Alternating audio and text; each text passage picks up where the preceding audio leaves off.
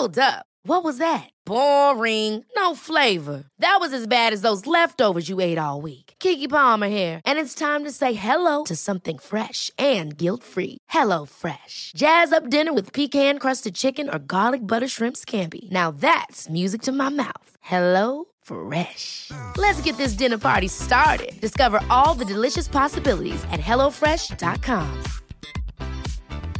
There's never been a faster or easier way to start your weight loss journey than with PlushCare. PlushCare accepts most insurance plans and gives you online access to board-certified physicians who can prescribe FDA-approved weight loss medications like Wegovy and Zepbound for those who qualify. Take charge of your health and speak with a board-certified physician about a weight loss plan that's right for you. Get started today at plushcare.com/weight loss. That's plushcare.com/weight loss. plushcare.com/weight loss. Hey, I need you to pay close attention to this message. It is not an ad. This is about Canadaland, and this is about you. You need to know that the news crisis is about to get a lot worse. You've heard about the layoffs. We're about to have news closures, and it's very likely that we're going to be seeing the defunding of the CBC. Where are you going to get your information from? What can you do about this? You can support Canadaland. We need you to. And so for this month and this month only, you can become a Canadaland supporter and get everything our supporters get for just $2 a month. That is an almost 80% discount. The clock is ticking on this. It disappears at the end of the month, and then we will not offer it. We need your support. We need to keep news coverage alive in Canada. Go right now to canadaland.com/join. And thank you. This episode is brought to you by the Center for Addiction and Mental Health, CAMH. It's never an easy call with so many problems in the world to know where to direct the money that you donate when you want to help out in this world. But what I can tell you is that when you donate to CAMH, you're saving lives. We know about the opioid crisis. We know about the mental health crisis. They are doing the work. Help change mental health care forever. Your support will help CAMH build a future where no one is left behind. Donate at camh.ca/Canadaland to help us treat addiction and build hope.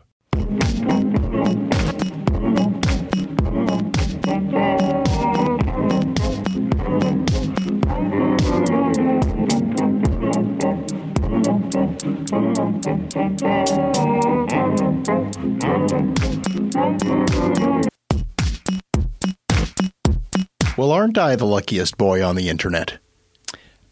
We did it. It happened very quickly. You did it. We have crossed the $4,000 a week mark.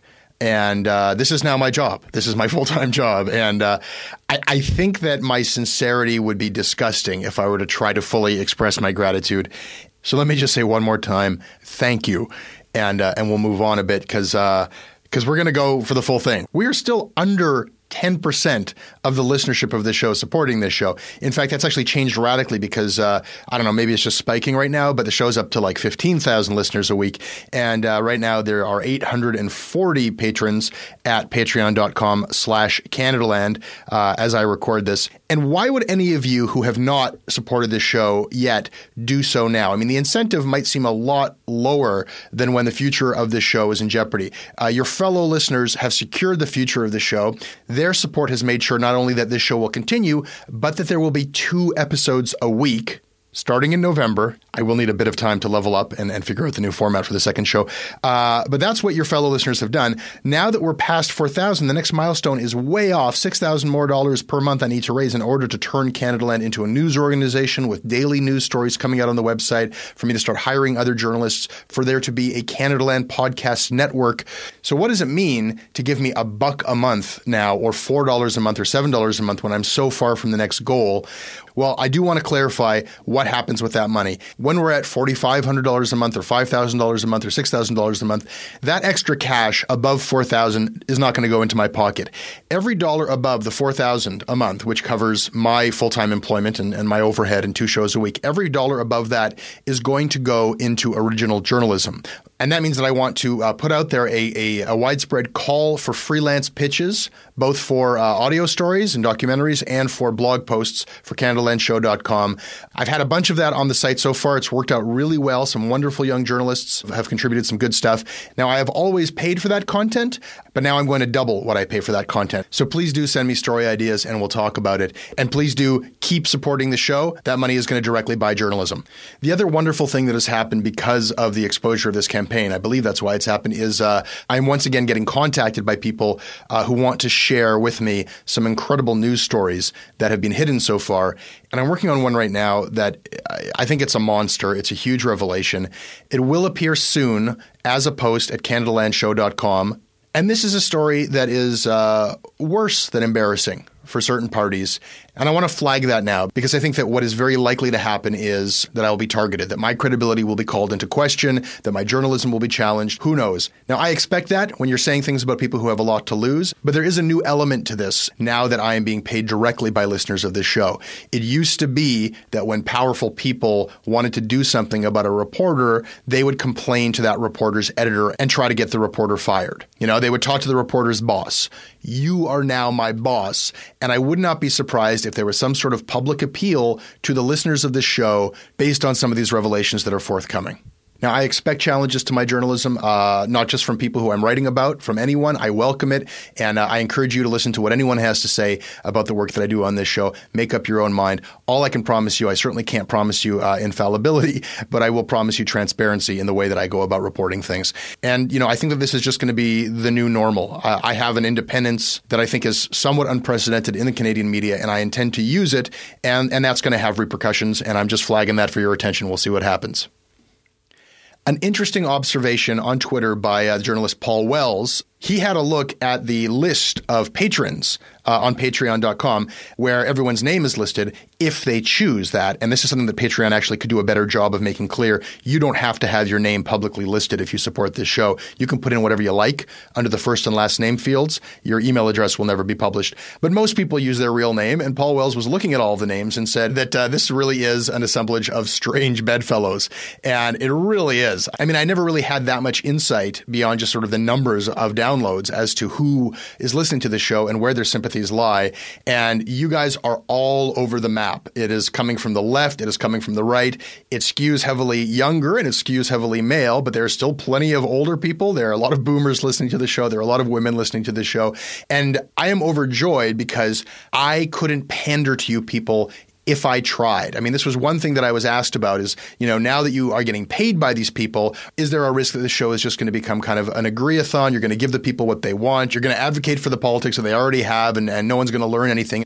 And I think that that is functionally impossible. There is no profile of a Canada Land listener. I mean, I can't infer anything about this crowd. I can't even say, well, these are a very diverse group of people, but they all like me. Some of you do not. People have been vocal on Twitter saying, that guy annoys me. That guy irritates me. I don't agree with that guy. I've heard all of that this week from people who are giving me money to make this show. People who are going to support the show anyway, not because they like me, but because they think a show like this should exist. So I can take nothing for granted about your leanings, and that offers me further independence to cover things as I normally would. And I guess that is a very long segue into today's show, because today's show is about Israel.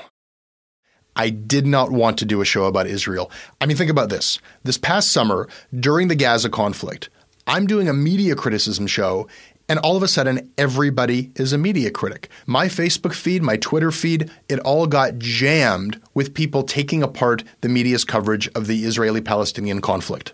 And both sides were absolutely convinced that the media was completely, even criminally biased to the other side. Every day there were 3 or 4 more articles that in the comments people were taking apart, 3 or 4 news clips that were getting close read analysis beyond just the actual content. What is the terminology being used? What inflection is the reporter using when they talk about Israelis or Palestinians? And what can we infer from that? What photos were doctored and what wasn't? What information can we trust? This is media criticism, and it was happening all day, every day, and I didn't touch it. I didn't talk about it on this show. I did not leave a comment on Facebook, because I just didn't see the point. Now, obviously, I am a person who finds a lot of value in talking about things, but I have been talking with people about Israel my whole life, and I don't know to what end. I have never engaged in a conversation about Israel where anyone has convinced the other person of anything. Feelings get hurt, tempers flare, it gets really raw, all of which I'm okay with, but to what end? I lost my faith in discourse itself this past summer, and I found myself questioning people's motives. I don't know. I became very cynical about this stuff, and I didn't talk about it for that reason, and I didn't talk about it because I'm a coward. I mean, you want to ask the question, are journalists biased when it comes to Israel-Palestine? They are absolutely biased. Every journalist I've ever encountered is incredibly biased towards saying as little as possible. Israel makes journalists' buttholes contract. We are terrified of betraying bias. There are entire organizations, well-funded on both sides, that do nothing but analyze every word journalists write or speak about Israel-Palestine to figure out if we're biased or not and then try to get us fired. And so when we do talk about this stuff, we push our personal biases down to the tips of our toes and become weirdo robots who don't have any opinion or feeling about it at all. That has become the default mode of reporting or discussing Israel-Palestine. And I really didn't want to do that either because, of course, I have my biases, my prejudices. And so I'm thinking if I put all of that out there and get in the ring with this and engage with this stuff, there is just so much that could go wrong. There's so many of you who could be offended. It's almost like I'm not doing my job if some of you aren't offended or if I don't offend people on both sides of this. And I have no idea what's to be gained. I don't know how we can make progress on this. I don't know what the Canada Land podcast is going to offer to the Mideast conflict that is going to push the ball forward a fraction of a centimeter, but I am not comfortable with opting out of this entirely either. And so when I had an opportunity to speak with Norman Spector, I jumped at it. Now, Norman Spector is not unbiased either, but he is someone who knows what he's talking about when it comes to Israel-Palestine. He was Canada's ambassador to Israel from 1992 to 1995 during the Oslo peace talks. He was directly involved speaking with Israeli Prime Minister at the time, Yitzhak Rabin, in Hebrew, speaking with Yasser Arafat in Arabic. He was there. And later, he was the publisher of the Jerusalem Post. I met up with him in Victoria. I was determined to speak only about the Israeli-Palestinian conflict in terms of the media coverage thereof, but like every conversation about Israel ever, it got wildly off track. I will give away the ending and reveal to you that we did not solve the Israeli-Palestinian conflict throughout the course of our conversation, but I was still glad to have this conversation. I'm glad to present it to you now. It's coming up in a minute.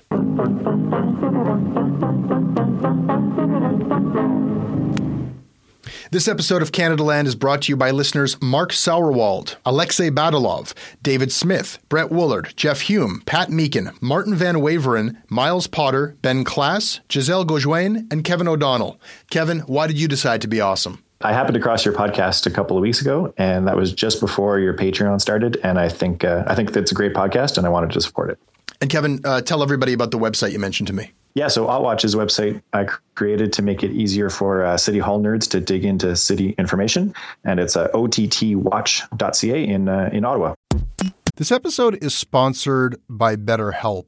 It's amazing the things that we tell ourselves to talk ourselves out of getting help. Anybody who's actually gotten help knows that the process of getting things off your chest, of taking your stressors, your problems, and just like not letting them be bottled up, working through just conveying them to somebody, half of the battle is just doing that. You unburden yourself. And you know what? If you have a real mental health professional, no, they don't have magic bullets or magic words that make it all go away. But often they can help you see things a little bit differently and guide you to strategies or tools or to a new perspective that actually does help. As the largest online therapy provider in the world, BetterHelp can provide access to mental health professionals with a wide variety of expertise in mental health. Because you listen to this podcast, you get 10% off of your first month at betterhelp.com/Canadaland. That's betterhelp.com/Canadaland.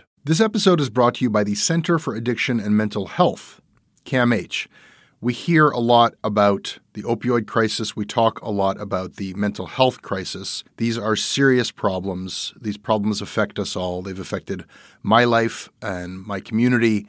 They are not intractable problems. I don't know what's going to solve them on a policy level, but day to day, helping people, that's what CAMH does. They do it on the ground when people need help, and they do it through research. The team at CAMH gave our team a tour of their facilities, and we were really just blown away by the incredible heroic work that they're doing every day. They treat everyone with dignity And their research is seeking and finding real solutions for everyone around the world. Help change mental health care forever. Your support will help CAMH build a future where no one is left behind. Donate at camh.ca/Canadaland to help CAMH treat addiction and build hope. Norman, there's a cycle here that's been going on for longer than I've been alive. It feels like just this deja vu, and yet this last one felt different to me. Did it feel different to you? I would say that the only difference this time was the partisan quasi-consensus, the political parties, which then had an influence, I think, on media coverage. I was watching Twitter in terms of journalists on Twitter. Virtual silence. Wow. You have a very different Twitter feed than I do. I don't know, maybe I'm in a bubble, or maybe we both are. I have never felt public opinion sway against Israel like I did this past summer. Shockingly so. I didn't find it particularly shocking this time. Now, that's not to say there wasn't vitriol on social media. There was. But again, I've been writing on this. I was writing in the Globe on this issue from 2003 on. So I'm kind of inured to the kinds of criticism you get on this issue. So no, I didn't find it particularly vitriolic this time. But again, I wasn't watching TV. I mean, I think people who have been watching this stuff on TV would have had a much more emotional reaction than people reading it in the newspapers. I mean, the pictures are awful. I mean, let's face it. Sure. They start off awful. I mean, I don't know if you've ever been to Gaza. I've been to Gaza. I used to walk around on foot in Gaza. I mean, until you've walked into a refugee camp and seen the sewage, the raw sewage flowing in the streets, you really don't appreciate what Gaza is all about. You don't appreciate, until you've been there, you don't appreciate how crowded it is. So the TV pictures are going to be the TV pictures. But in terms of, look, I didn't see, if public opinion was that strong, you would have seen the opposition parties crack a lot sooner than they cracked. Okay, well, I mean, whether any party chose to represent them, you can't dispute the existence of thousands, I don't know, maybe millions of Canadians who saw those pictures and who were very vocally and passionately against Israel's campaign in Gaza. Well, okay, they were out there, but you see, it's hard for a party to take that side when you're dealing with Hamas. It's very hard. I mean, the choice is really, look, Canada's position since 1946-47 has been in favor of a two-state solution. It's as simple as that. And Hamas isn't. You hear the term disproportionate. Most of the people who are using the term disproportionate don't understand what it means. It's not a football score. It's not a body count score. It's not what CBC Radio that I was listening to presented every day. That 2,000 or 1,900, as of today, 1,982 Palestinians have died and 2 Israelis or whatever. That's not what disproportionate means. Disproportionate means that under the laws of war, you have the right to defend yourself, including attacks on areas in which there may be civilians, but that every attack has to be justified in terms of the military objective versus the potential civilian casualties. The fact that they were firing rockets from civilian areas doesn't make those areas immune from a response. The response must be proportionate. But proportionate doesn't mean the football score at the end, the goal score at the end in terms of the number of casualties. That's not what it means. Proportionate as a word does mean that. There's a radical imbalance between the number of Israelis killed and the number of Palestinians killed. That is a question of proportion. I take your point that there is, a military term, disproportionate warfare, that is very different. But journalists use the English language to tell stories. We're not bound to any particular technical lexicon. And I feel like you are forcing me into a binary that I'm not sure exists. That the only alternative to supporting Israel is to support Hamas. Can I be critical of Israel? Sure. Can I be critical of its policies and of needless civilian deaths and kids getting blown up on beaches and hospitals being bombed? Sure. And what happens when we go down that road? I mean, if we conclude that, should civilian targets become military targets, then so be it. And, it's all Hamas's fault. At what point is that just a blank check for whatever Israel ends up doing? Well, it should never be a blank check. And there are laws of war. And the laws of war do require a proportionate response. And in some cases, that response may not have been proportionate. In some cases, the civilian deaths were way beyond what a military target would justify. Now, some people will say that was deliberate. Other people will say that was accidental. It wasn't intended. But in any of those cases, those were the minority of the attacks. Those were the minority of the casualties.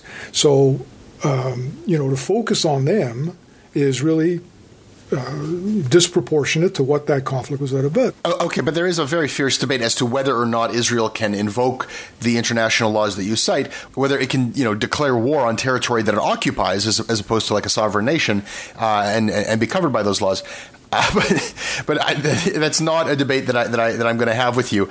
I want to pick up on something that you said earlier about the lack of opposition to the Gaza campaign on the part of the Liberals and the NDP affecting the media coverage and that led to silence on Twitter from journalists. Do you really think that journalists take their cues from politicians in that way?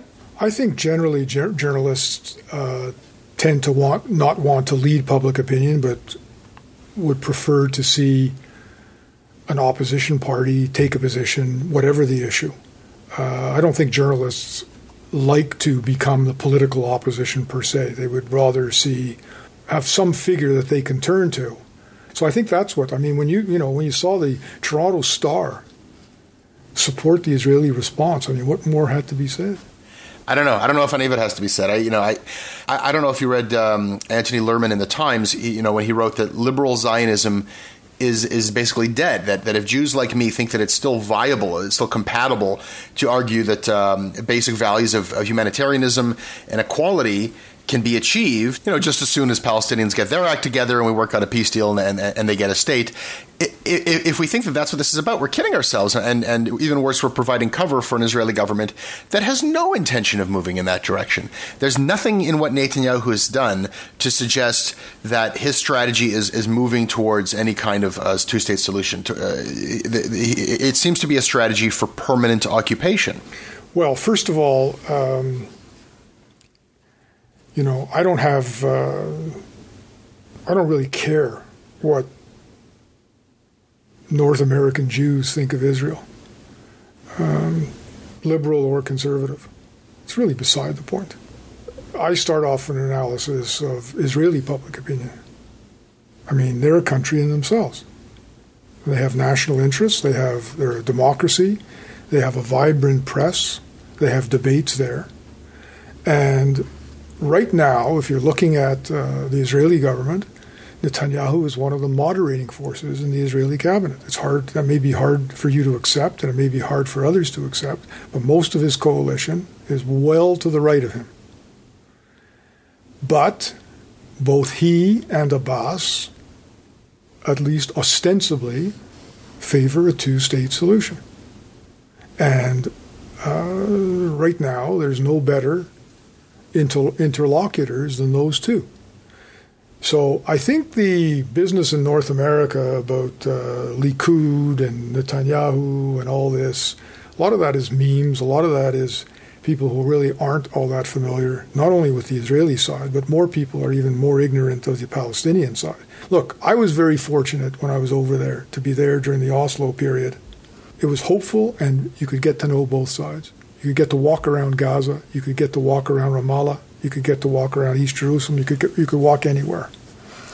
And you got to see both sides of the conflict.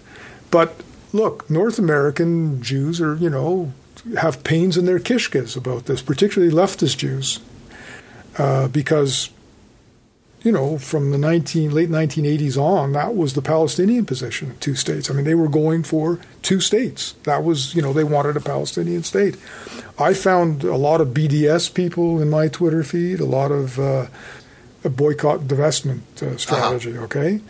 Israel as an apartheid state. Yeah. I found a lot of that stuff, a lot of delegitimization of the whole idea of Israel, which again made it hard for there to be a conjuncture between the parties, the political parties that are all in favor of a two-state solution, because that has been Canada's position since 46-47, since even before the UN vote. We were on the Special Committee on Palestine. Mr. Justice Ivan Rand helped draft the partition proposal. So that is the Canadian position. But I find there's quite a lot of opposition that you see now to the idea of two states coming from both sides. Okay, so you don't care what Jews outside of Israel, or maybe what anybody outside of Israel will think about this, but you were the publisher of the Jerusalem Post. It was an English language newspaper that was most widely read online by people outside of Israel, many of them Jews. I mean, at least in that role, you must have felt that international opinion about Israel was of some consequence. Yeah, but that wasn't. I didn't consider that my target market. I mean, I hired Daoud Koutab to be a columnist at the Jerusalem Post. I lost subscriptions. I didn't care. My approach has always been to try to understand this conflict, understand it from both sides. And look, international public opinion matters because support of the West and other governments, the UN, International Criminal Court, all that sort of stuff matters. I don't care about it personally. I think Israel cares about it. I think the Palestinians care about public opinion. I think they are fighting a propaganda war as much as they're fighting a military war.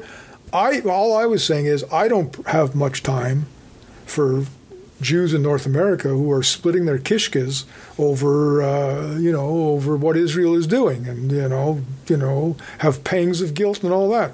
If you want to do Israeli politics, go over to Israel. Here we're in Canada. The parties take their position.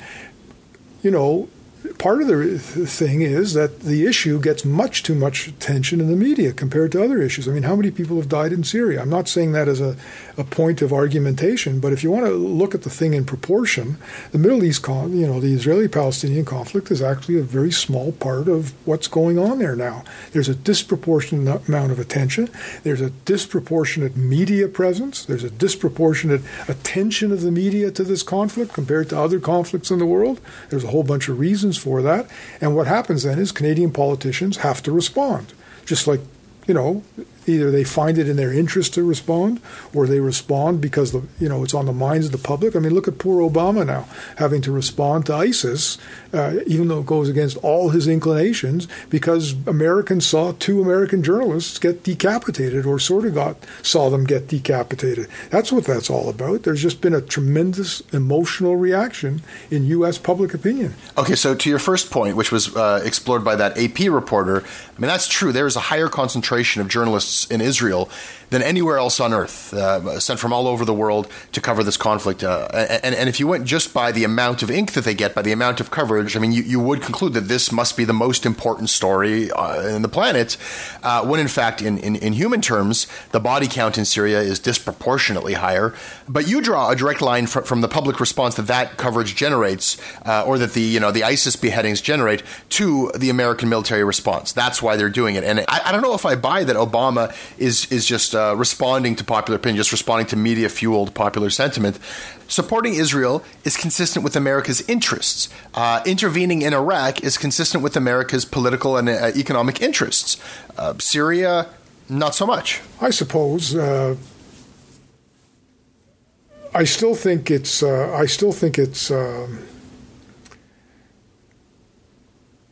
quite strange that we see, in the old days, a lot of Middle East reporters were based in Cyprus, in Cairo. I can remember in my day, in the early 90s, Southern's correspondent was based in Cairo, not in Israel.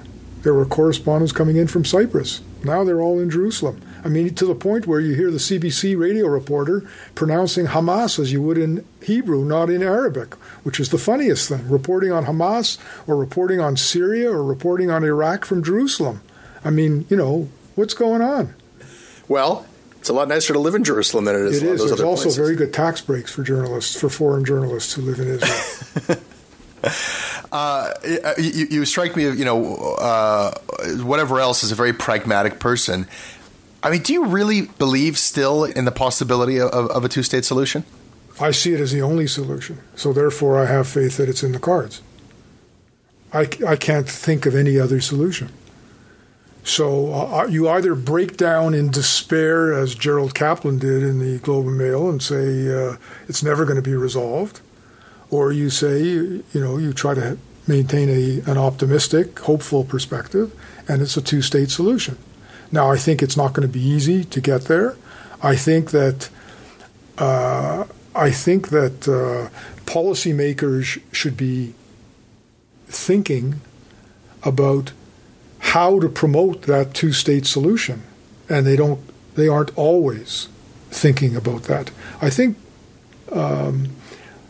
look, I was a supporter of the Oslo Peace Agreement. I thought that was a terrific way to go. It was sad that it didn't succeed. Tragic. But I was then very hopeful of what Kerry was doing. I thought that the time had come to put it all on the table. But I was hopeful for what Sharon was doing. I was hopeful for what Tzipi Livni was doing. It's just a story that's it's a heartbreaker every time. Yeah, it is. But what's the alternative? What we have. Well, I mean, that's a very sad part too. I mean, the idea that this conflict is going to come around every 3 or 4 years with these kinds of tragic consequences is quite depressing. But that's what we live in. Again, this may not be comfortable to North Americans, but from the Israelis' point of view, there are worse alternatives than the status quo. I mean, when people say there's no military solution, of course there's a military solution. It's just that no one could contemplate using military means to really resolve the issue. I mean, you're going to talk about Dresden, you're going to talk about those kinds. Of course there's a military, but it's just not in the cards. So your next best solution is what the Israelis are doing now in terms of Hamas. In terms of the Palestinian Authority, the best solution is a two-state solution. Palestinians haven't had elections since 2007. The latest polls say Hamas would win in the West Bank as well. You have to understand public opinion on that side as well. It's very antagonistic. It's very supportive of Hamas. It's very, the overall claims haven't been forgotten. The refugee issues, all these sorts of things, and it's a very, very difficult issue to resolve. But I don't think you resolve those issues by trying to paper them over. I think you are much better to come right out and say, look, here's what the conflict is really all about. And it really is about two states. It really is about a Palestinian state, and it really is about a Jewish state. And those are the two states that we voted for in 1947 at the United Nations, quotes. And that is the solution. And everybody has to keep saying that. And you have to say it to the Palestinians, and you have to say it to the Israelis. And you have to say it clearly. I mean, that's a ghoulish reality that you point to. I mean, it's true that Israel always has a military solution at its fingertips, genocide. And, this debate has become so toxic that it's become common to openly suggest that that's what Israel is about, that that's the strategy. There was that editorial, you may remember, that was like, it was written by some guy who is not a journalist. I don't think he'd ever been in print before. He lives in New Jersey. Nobody had ever heard of the guy before. He was writing on a website that had no real credibility. That as a news organization, I don't think nobody had heard of that before. And in this piece, you remember he says, hey, maybe genocide in this case is justifiable. And that was seized upon as like an aha, we knew it. Here's proof of Israel's true strategy. And here were otherwise rational people sharing that link and spreading that message as if this was a mainstream idea that was actually being considered in Israel. If the Israeli objective were genocide, they would. If that was their game plan, they would do it. I mean, they have the capability to do it. It obviously isn't their. It obviously isn't their game plan. But yes, look, there was a lot of emotion, there was a lot of passion. The discourse crosses the boundaries, but... No, it's beyond that. I mean, this isn't just about a toxic discourse. I mean, this does challenge some basic notions that Jewish people everywhere have about ourselves as a moral people. I mean, to have been oppressed and to now find ourselves in the role, whether it's our fault or not, as the permanent oppressor, or at least the occupier, I mean, that is a challenge to a notion of a Jewish self. That is an existential conflict for a lot of people. In North America. In Israel, too. Well, but much less so this time. The left kind of collapsed. They have no alternative country. You and I have an alternative country. Yeah. We have Canada. We can have all these existential anxieties and conflicts of ideology and feelings of feeling bad about all this thing and saying it's not in our tradition. They don't have an alternative country. I mean, when you say the left collapsed, we're talking about the same people in Israel who voted That's left. exactly The same right. people who overwhelmingly supported a two-state.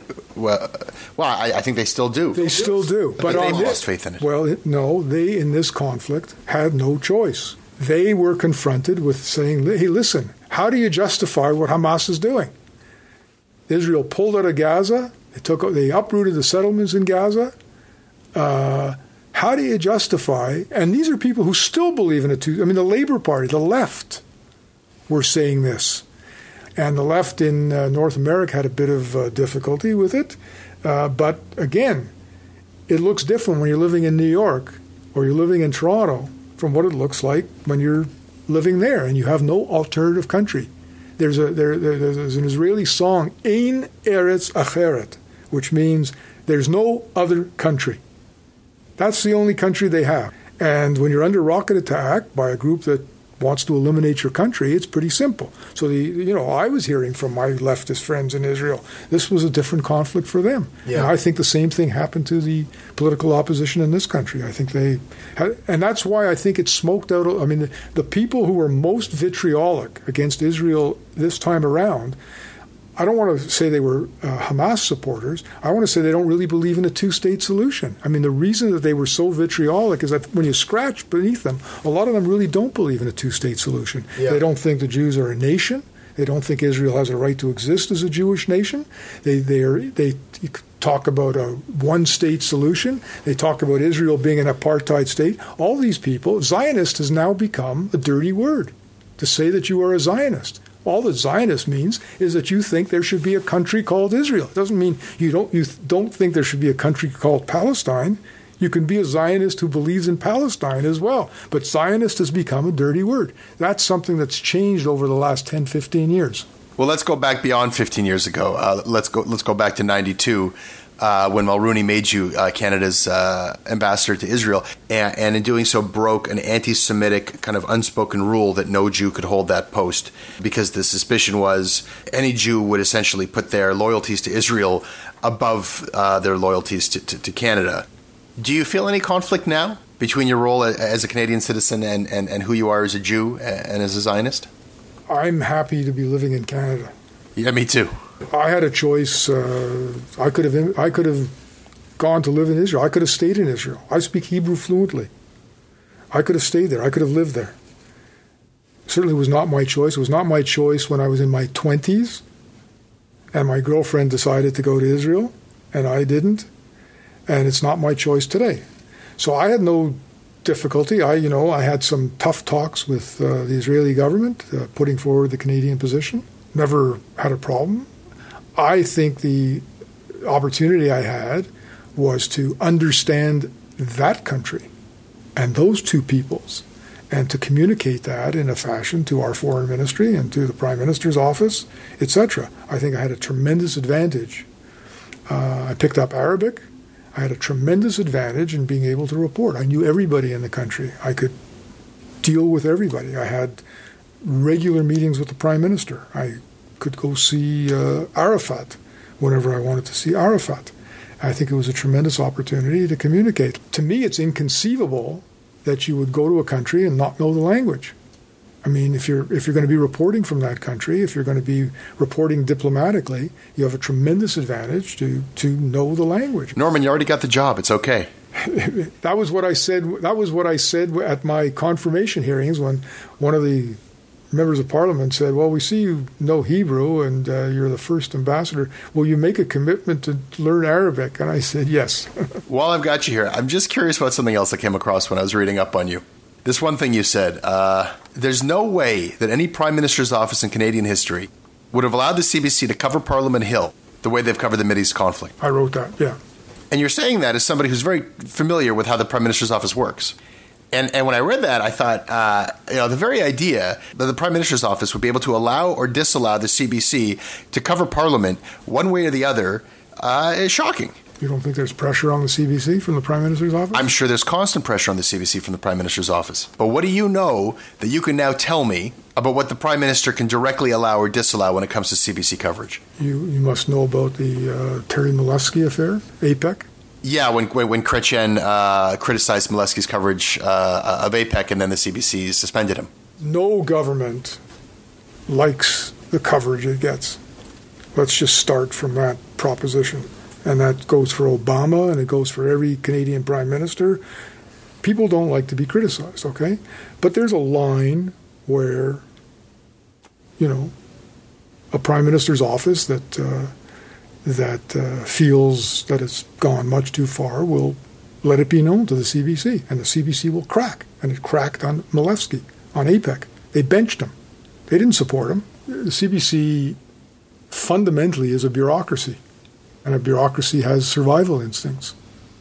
I don't know what the pressures have been, in this administration.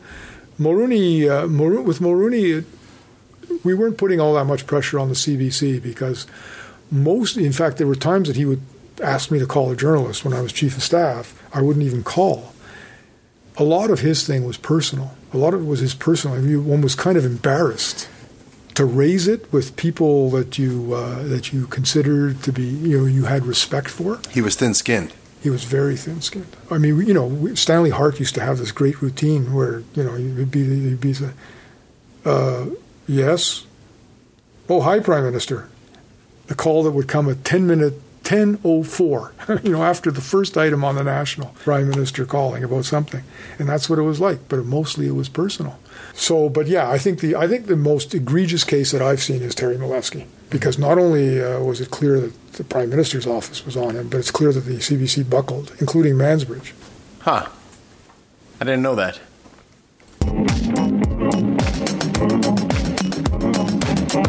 That is your Canada Land show. I hope you enjoyed it. Email me at jesse@jessebrown.ca. I read them all. I respond when I can. I'm on Twitter at Jesse Brown. You can support the show at patreon.com/CanadaLand, and the show's website is CanadaLandShow.com, which you will want to keep a close eye on this week. I make this show with Christopher DeMello, and we will have another episode up for you on Monday. If you like this show, support it.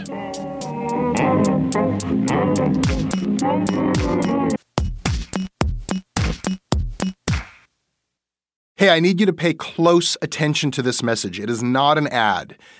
This is about Canada Land, and this is about you. You need to know that the news crisis is about to get a lot worse. You've heard about the layoffs. We're about to have news closures, and it's very likely that we're going to be seeing the defunding of the CBC. Where are you going to get your information from? What can you do about this? You can support Canada Land. We need you to. And so for this month and this month only, you can become a Canada Land supporter and get everything our supporters get for just $2 a month. That is an almost 80% discount. The clock is ticking on this. It disappears at the end of the month, and then we will not offer it. We need your support. We need to keep news coverage alive in Canada. Go right now to CanadaLand.com/join. And thank you.